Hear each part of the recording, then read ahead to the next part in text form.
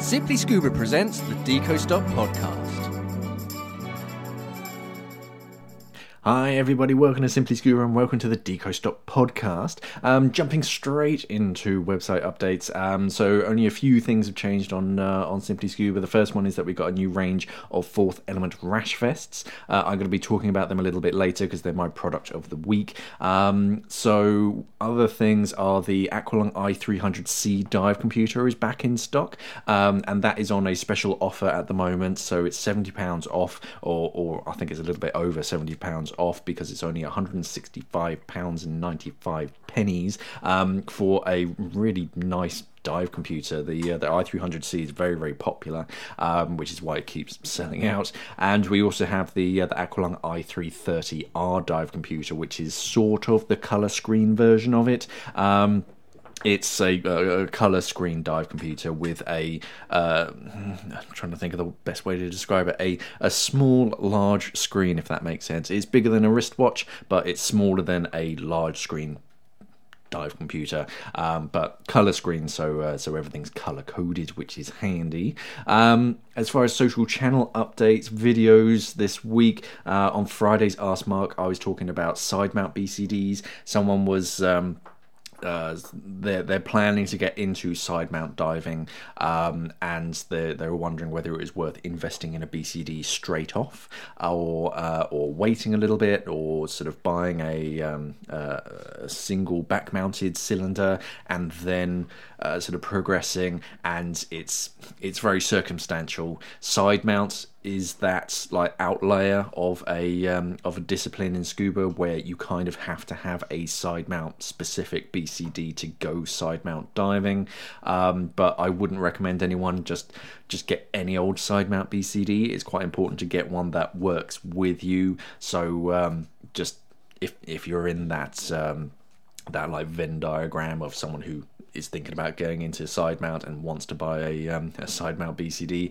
have a chat with your instructor, just because they'll know all of the pros and the cons of like the different models and why they went for this specific sort of side mount harness system, and then you can make a more educated sort of decision. But it is worth investing in your own, because after you qualify and then you want to go side mount diving, you can't just use your recreational jacket BCD. It does have to be a side mount specific BCD. Then somebody was asking about layering up and whether if you wear a 5mm wetsuit and one of those like thermal base layers, the Fourth Element Thermocline or Lava Core or something, if you wore that underneath, would that equate to a 7mm wetsuit by itself, which is kind of, it's going to be sort of relatable. It probably won't be exactly, but it's one of those things. It's going to be better than your 5mm because you do have added insulation. So if you have the option between a 5mm with one of these sort of insulated base layers underneath, and you also have a 7mm wetsuit, which one would you go for? There are pros and cons on both sides. Personally, I'd probably choose the 7mm, but for no particular reason. I just figure that one like complete wetsuit that has been manufactured and designed is probably going to be the more effective than two component parts that have been developed separately. The benefit of having that thermal base layer is that they tend to be neutrally buoyant, so you don't have to add any extra lead. But as far as warmth goes, there's probably not going to be a great deal of difference, but there might be a little. Someone was asking about DSMBs. I think that was about if there are pouches. Oh no, correction. It was whether there was like a hard fast rule on who in the group has to send up a DSMB, and whether you're in like an elongated group, whether it's sort of worth one person at the front sending a DSMB up and then one person at the back sends one up, which does make a lot of sense, and it's all very circumstantial. You just have to sort of read read the group, read the dive site, and just sort of work accordingly. It's you don't want too many DSMBs in close proximity, because then everything just gets tangled up and it's a bit of a mess. Whereas if you're in an elongated group and two people on both extremities sends up a DSMB, then the entire group sort of in the middle should be relatively safe, and you have a low risk of, or a lower risk of sort of entanglements. Towing tips as well. For some countries, or some dive sites in particular, you have to have a permanent SMB from the start of the dive, and they were just asking about tips on like how to manage that if you're the person who has to hold on to that that SMB. And yeah, it just sucks. The main one is just share it as much as possible, because the rest of the group, they either don't know, or they don't really think about it quite as much, how much extra work and effort that you have to go into just pulling this thing that's constantly, it's like trying to tow an anchor. I mean, not exactly like that, but it does feel like that at times, especially if the wind is blowing in the wrong direction, or there's a lot of like surface waves that you have to drag it against. Other tips were basically try not to let out too much slack line.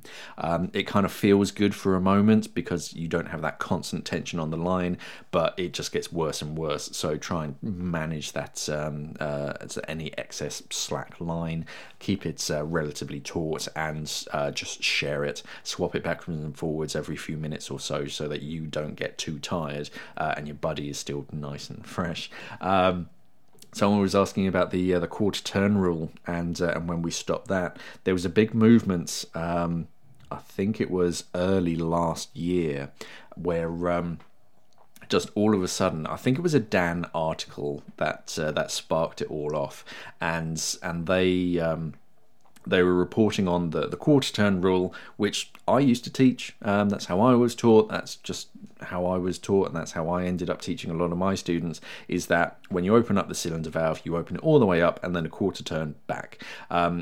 Nowadays, with modern valves, that's a bit redundant. We don't need to do that. It was old valve designs on cylinders that if you did open it all the way up, there was a chance that it would stick in the open position. So if you then had to close the valve in an emergency, you couldn't. So they just invented the quarter turn rule to prevent that valve from sticking. Modern valves don't have that same issue. They've redesigned the internal parts so that it's not an issue. But what the quarter turn did then sort of create is this separate problem of people unsure whether their valve is open or closed, and they go to an already open valve. They feel that it can move in both directions, and they screw it the wrong way, effectively closing the cylinder valve and then opening it a quarter turn. Now what that does is allow a little amount of gas through, but not quite enough to breathe properly, especially at depth.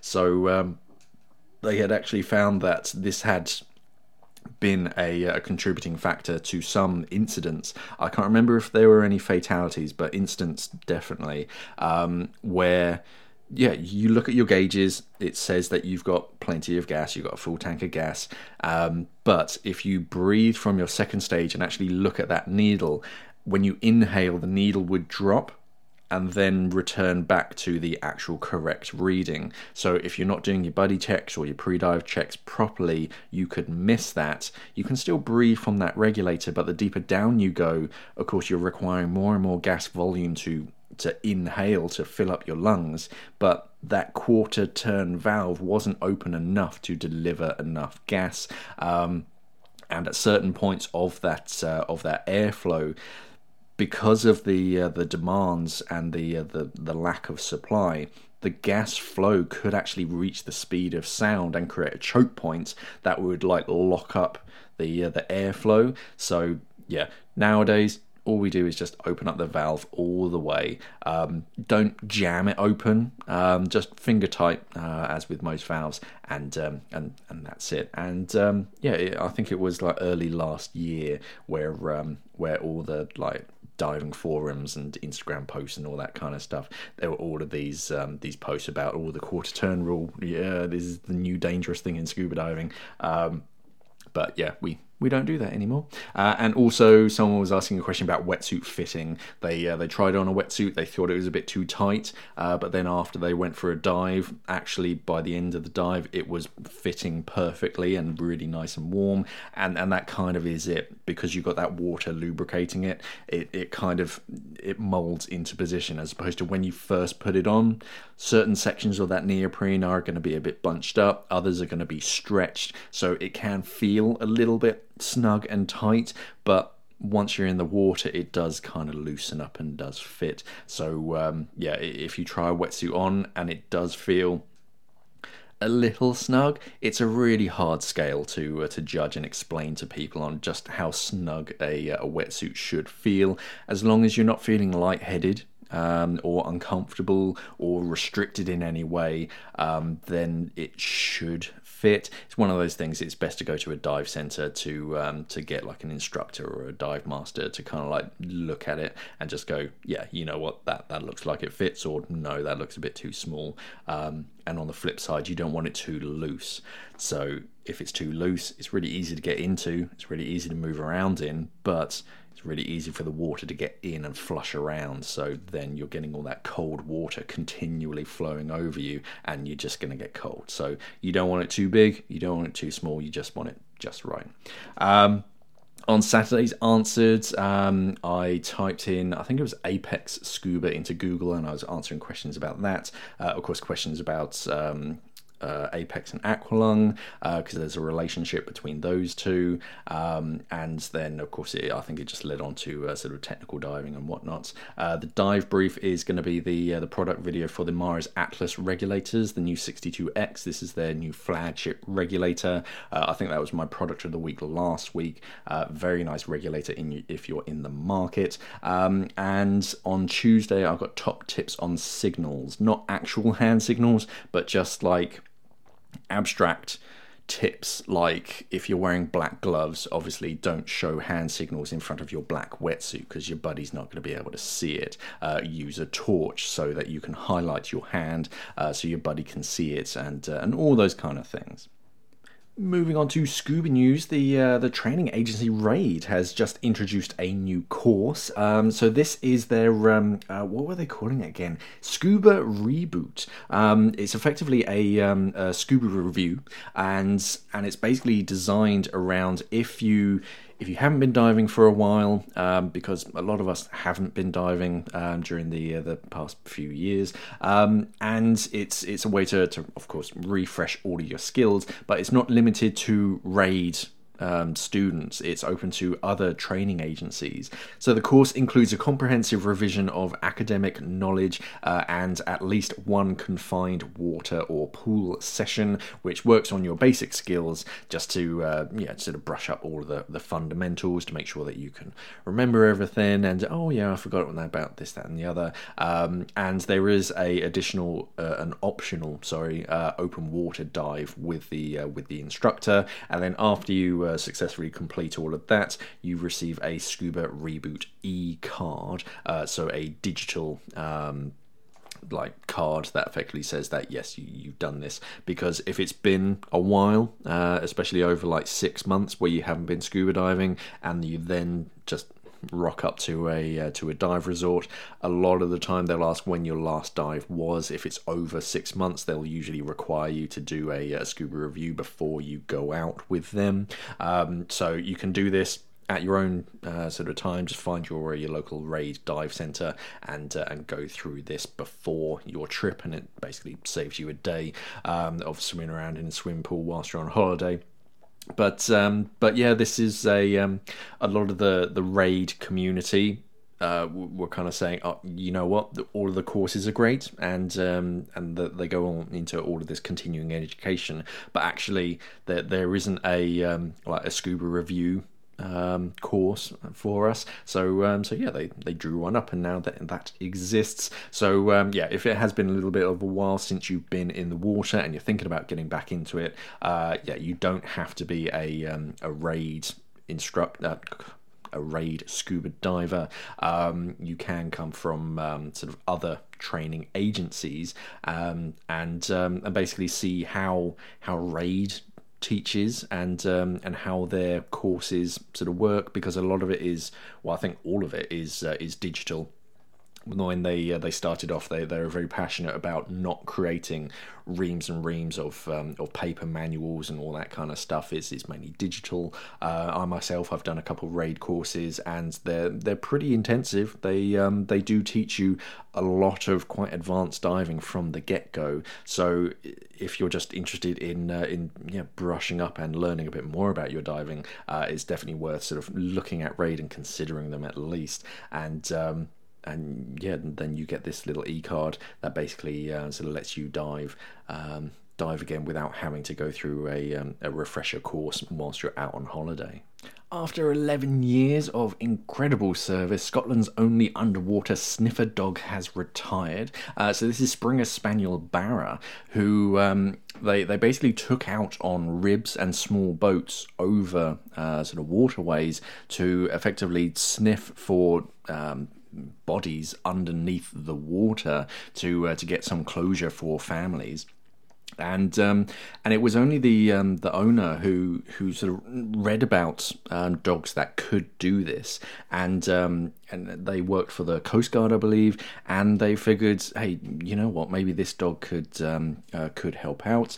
Contacted a trainer who taught dogs how to do this, and even whilst Barra, this Springer Spaniel, was in training, actually found their first body under the water, and it's a very quick way of searching a large area of water where you're not exactly sure where they are.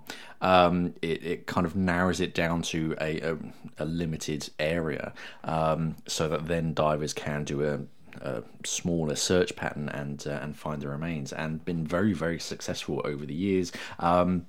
But after 11 years of doing this, the owner said that their back legs were starting to give out, so they've retired them. They're still going to go out on boats from time to time, but not to work. Just going to enjoy their retirement. But this sort of plays into sort of almost one of my backgrounds, which was in animal training. And the first time I heard about this, it's just incredible that a dog's nose can detect a body underwater. The owner would sort of respond to requests of just families. They've lost loved ones. They don't know exactly where they are, so they always have that sort of thought in the back of their mind that their loved one is still missing. They don't know exactly where it is, so they don't have that closure. So they would get in contact, and they would take this dog out on a rib, and most of the time actually locate the missing person. So. It's an incredible service, an incredible skill by the dogs and the owners. Hopefully they'll get a replacement soon to help with further missing persons. Researchers have managed to develop an artificial teeny tiny little fish that's going to help, or the proof of concept at this stage is not ready for release. It's just proof of concept, but they've managed to develop this sort of fish that's only 13 millimeters long, and it's made out of multiple layers of something that's been modeled after nacre, which is the interior lining of a mother of pearl shell, layering just microscopic sheets of this together, and then shaping it into this tiny little like fish shape, like a leaf. What it basically does is you release this into the water, and they only move like at the same like rate of plankton. So it's about 30 millimeters a second. They're not just zigzagging around and finding microplastics, but microplastics are actually attracted to this like nacre material, and they say it's a lot like static. So that stuff will stick to it, and then once enough has sort of collected onto it, the researchers can then sort of scoop it off of the surface and then sort of analyze it and whatnot, and of course safely remove these microplastics. But yeah, they say this might be sort of another sort of weapon in the war against microplastics. Would this be like The Simpsons? We're releasing elephants to try and catch all of the snakes. We don't really know, but this concept sort of has proven to work. The proof of concept works. The main downside to it at the moment is that they only tend to stick around the surface. But of course, they're working on a way to try and sort of develop a 2.0 version, as it were, that can go deeper under the water and kind of scour the ocean to remove all of these ocean plastics. And another thing that's amazing about this is that if they get damaged through like rough seas or whatever, they can actually heal themselves up to 89% of their ability, and then continue absorbing even in case in the case it experienced some damage or cutting. So it is just this sort of material that, yeah, if you kind of leave it long enough, the microplastics are drawn to it, they stick to it, and then you take it out of the water, and it's like this kind of filter that helps to remove the microplastics. Now, this is very early days. They're obviously not sort of going into mass production or anything, because they need to make sure it doesn't negatively affect anything else. But yeah, very, very interesting. Maybe it's something that we can coat other things and use as a filter to try and filter out the microplastics, but nothing else. But yeah, it is fascinating that this sort of mimic of a natural material, this nacre, this mother of pearl shell layer, has that ability to attract microplastics and then sort of stick to them, so that you can effectively filter these microplastics out of the water. And finally, to celebrate the International Day of Yoga, a group of scuba divers, well, actually quite a few scuba divers all over Asia, did some underwater yoga. So full scuba gear, minus the fins, and yeah, you can see sort of pictures and videos of them doing their underwater yoga poses, just to do something a little bit different. This isn't like unusual. It's not something that they only do like once a year. It's quite frequent to see underwater yoga, but usually in swimming pools. But this group of divers in particular that I'm reading the news article about, they were in the coral lagoon waters of Bagram Island, and they say obviously yoga, it helps with losing weight, to tone muscles, build stamina, but there's always been a very close tie between yoga and scuba diving, because a lot of it, or a lot of yoga, is to do with your breathing, controlling, being more aware of your breathing. So that helps with your air consumption whilst you're scuba diving, and as well as your flexibility, so that you can reach all of your equipment and whatnot. But yeah, if you're looking for something to do on your next dive trip, maybe do some underwater yoga. Moving on to my product of the week, which this week is the Fourth Element Hydro Skin and Hydro Tea Rash Vests. So rash vests, they originally started out to be worn underneath your wetsuit to help prevent rashes, which is why we call them rash vests. But they also have the added benefit of, if you wear it by itself, it's effectively a protection from the sun, as well as a lot of marine bites and stings and things, because the material itself, it's a much closer weave compared to just a normal day-to-day t-shirt. So when it stretches, you don't get the same amount of, I think they call it grinning, which is where the threads separate and allow the sun rays to come through. Because it's a much tighter weave, it prevents a lot of that light from transmitting through. So it's a bit like wearing sunscreen, but of course a lot of sunscreen is quite damaging to the reef. So this is a great alternative to protect yourself. They're both UPF 50 plus, so you can spend more time in the water without the sun damaging your skin.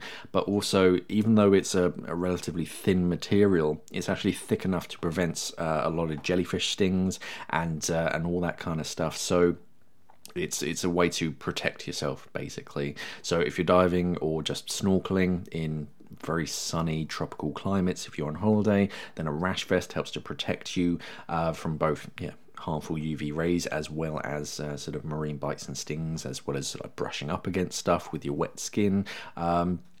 But these ones, both the Hydroskin and the Hydro T, the Hydro T is basically a loose fit version. So if you don't want a really tight body hugging material, you've got the Hydro T, which fits more like a classic fit, so it's loose fit. But they're both part of Fourth Element's Ocean Positive range, which uses recycled materials, in this case recycled polyester. The Hydroskin is 85% recycled polyester. That's in combination with elastane. That gives it that sort of bend and stretch. So it's actively good for our oceans. And the Hydro T is less. It's I think it's only about 27% recycled polyester. Because that's the recycled polyester, normal polyester, and elastane, just in a slightly different like combination. But yeah, depending long and short sleeve version options. But yeah, just a way to either add an extra layer or just wear it by itself. If you're diving somewhere nice and warm, you can sort of wear this. It's better than a traditional t-shirt, because when you're in the water, when you're moving around, a lot of the fibers do end up in the water, which we don't want with a traditional t-shirt. Whereas rash vests, they, again, that tighter weave and the actual material that they're using, it doesn't sort of brush off into the water. So it's better for our environment. It's better for you as well, instead of just not wearing a shirt or anything, because BCDs do tend to rub. But yeah, as well as snorkeling, all sorts of other sort of surface water sports and things, yoga, stand-up paddleboard, all that good stuff, to just protect your top half. And yeah, if you're worried about tan lines, there are short sleeve versions as well. Long sleeve to protect your forearms. The long sleeve version has a thumb loop to really keep it in place. And all of the 2022 colorways and designs are like ocean inspired, so lots of some navy blues and corals and whatnot. But yeah, if you need a new rash vest, then yeah, head over to simplyscuba.com and check out the Fourth Element Hydroskin, or if you want a loose fit rash vest, the Hydro T.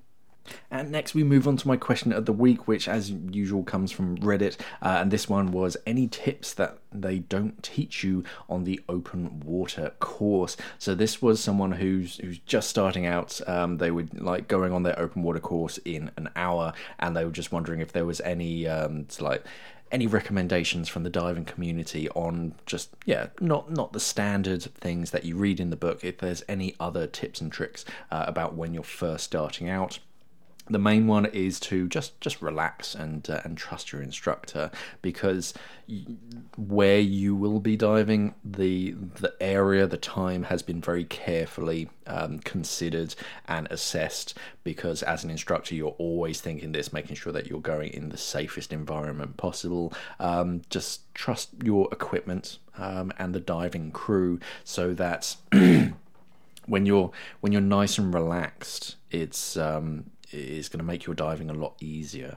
Because a lot of people, when they're a bit apprehensive, they tend to hold a bit more air in their chest when they're inhaling, which then makes you a bit more buoyant. So you end up having to require a bit more lead to get down.